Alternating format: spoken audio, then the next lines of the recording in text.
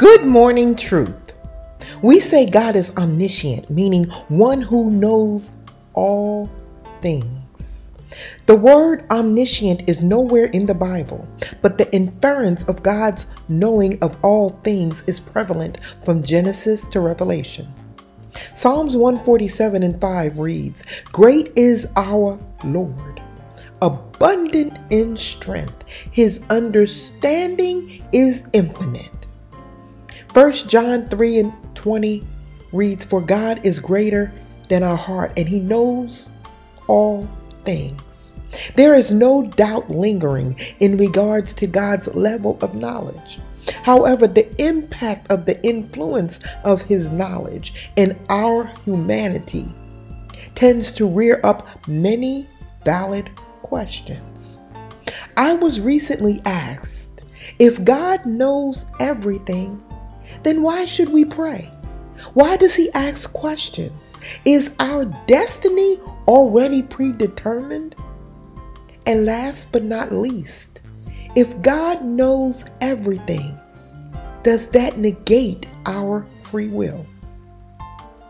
This morning I prayed and I asked the Holy Spirit to guide me and help me to explain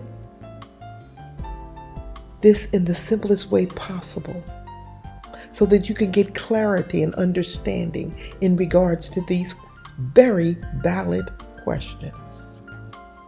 First, let's talk about how intimidating it is when we truly embrace that God knows our every thought. Our angry thoughts, our lustful thoughts, vengeful ideas, secret greed, our hidden covetousness.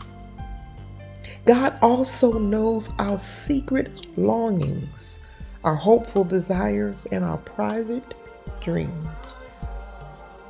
And He understands. Sometimes we are harder on ourselves than God is. Psalms 103:14 tells us that He knows we are frail humans made from dirt and born with a sin nature. However, at the same time, we find ourselves sometimes also a little too easy and carefree and not holding ourselves accountable regarding our thoughts. The Bible tells us also, "So a man thinketh, so is he," which tells us that our thoughts ought not be set on the things outside of the will and ways of God. In Colossians 1:21, it speaks of our minds alienating us and making us enemies of God. You know, our ancestors used to say, "Don't go anywhere you don't want to take God, because He's always with you." Well, I'm here to tell you this morning, don't fix your mind on things and thoughts that you don't want to have an open conversation with God about. But let's talk about the core issues that remain on the table. If God knows in advance how we will act, most perceive that means that we cannot act other than what's in accordance with God's foreknowledge. So that must mean that we must not have free will. Not so. Let me give you a scenario to better explain. Let's say this morning I opened my freezer and chose whether I would have frozen waffles or frozen French toast. Now, whatever my choice, God has access prior to me making my choice regarding the choice that I would make. God's knowing what I would choose is simply a knowledge based on foreseen evidence, not because my choices are fixed or predetermined. God's knowledge in no way determined my choice of waffles, because I have absolute free will. God simply looked into the future and saw what my choice would be. It is as if God pressed the fast forward button on the streaming video entitled Deborah's Breakfast and today's date. And he saw that I would choose waffles. And therefore he knew for certain what my free will choice would be. Now tomorrow I could wake up, and because I have free will, I could choose to prepare myself grits, eggs, and bacon. And rest assured, God already knows if that is my choice, because he also has access to tomorrow's streaming video and every streaming video of everything in the future till the end of time. God's knowledge is certain, but our choices are in no way fixed. God has promised us free will, and he will never violate or renege on his promise. Now let's address why an all-knowing God asks questions. In the Garden of Eden, God asked Adam about where he was and what he had done. In Job 1:7, God also asked Satan where he had been. In Exodus 4:2, while in the wilderness, God asked Moses what he was holding in his hand. Being the omniscient God that he is, he already knew the answers to all of these questions. The questions God asks always serve a purpose. He does not ask questions to obtain information. After Adam and Eve ate the forbidden fruit and hid themselves from God, God called out, "Where are you?" Of course, God knew Adam's physical location. That wasn't the point of the question.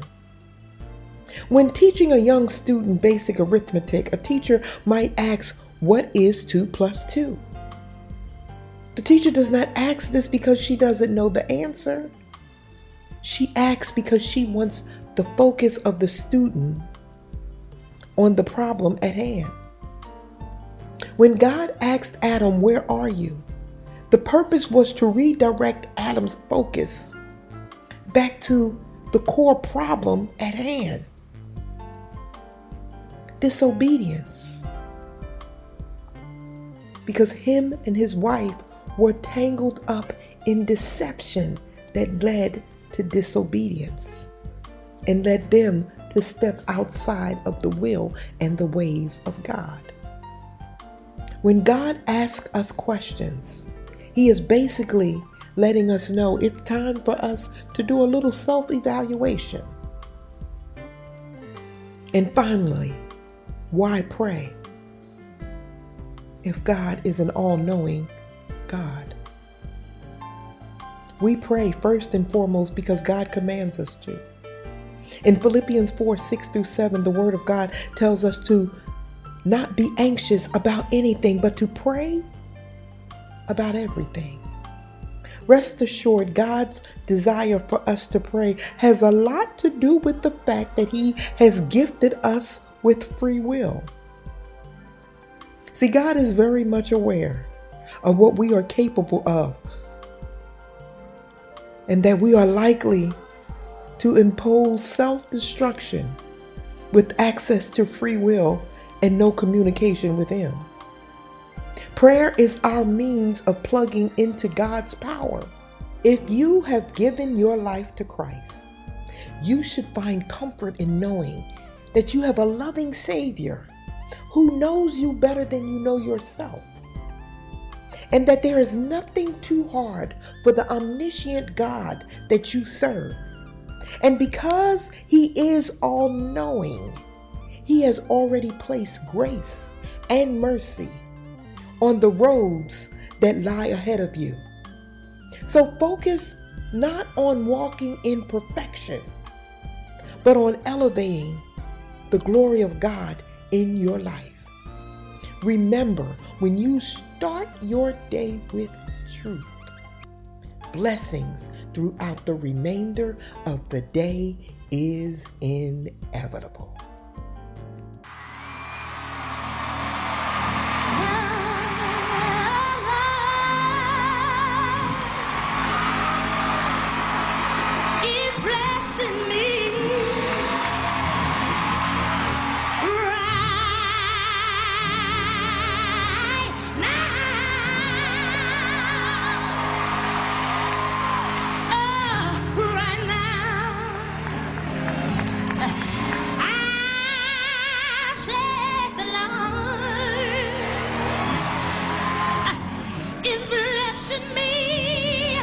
Yeah.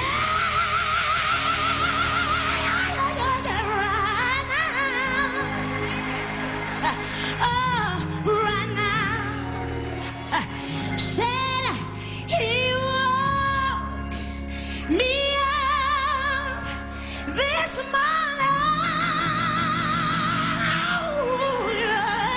started me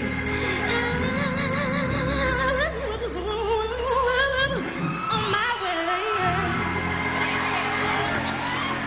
In spite of the situation, the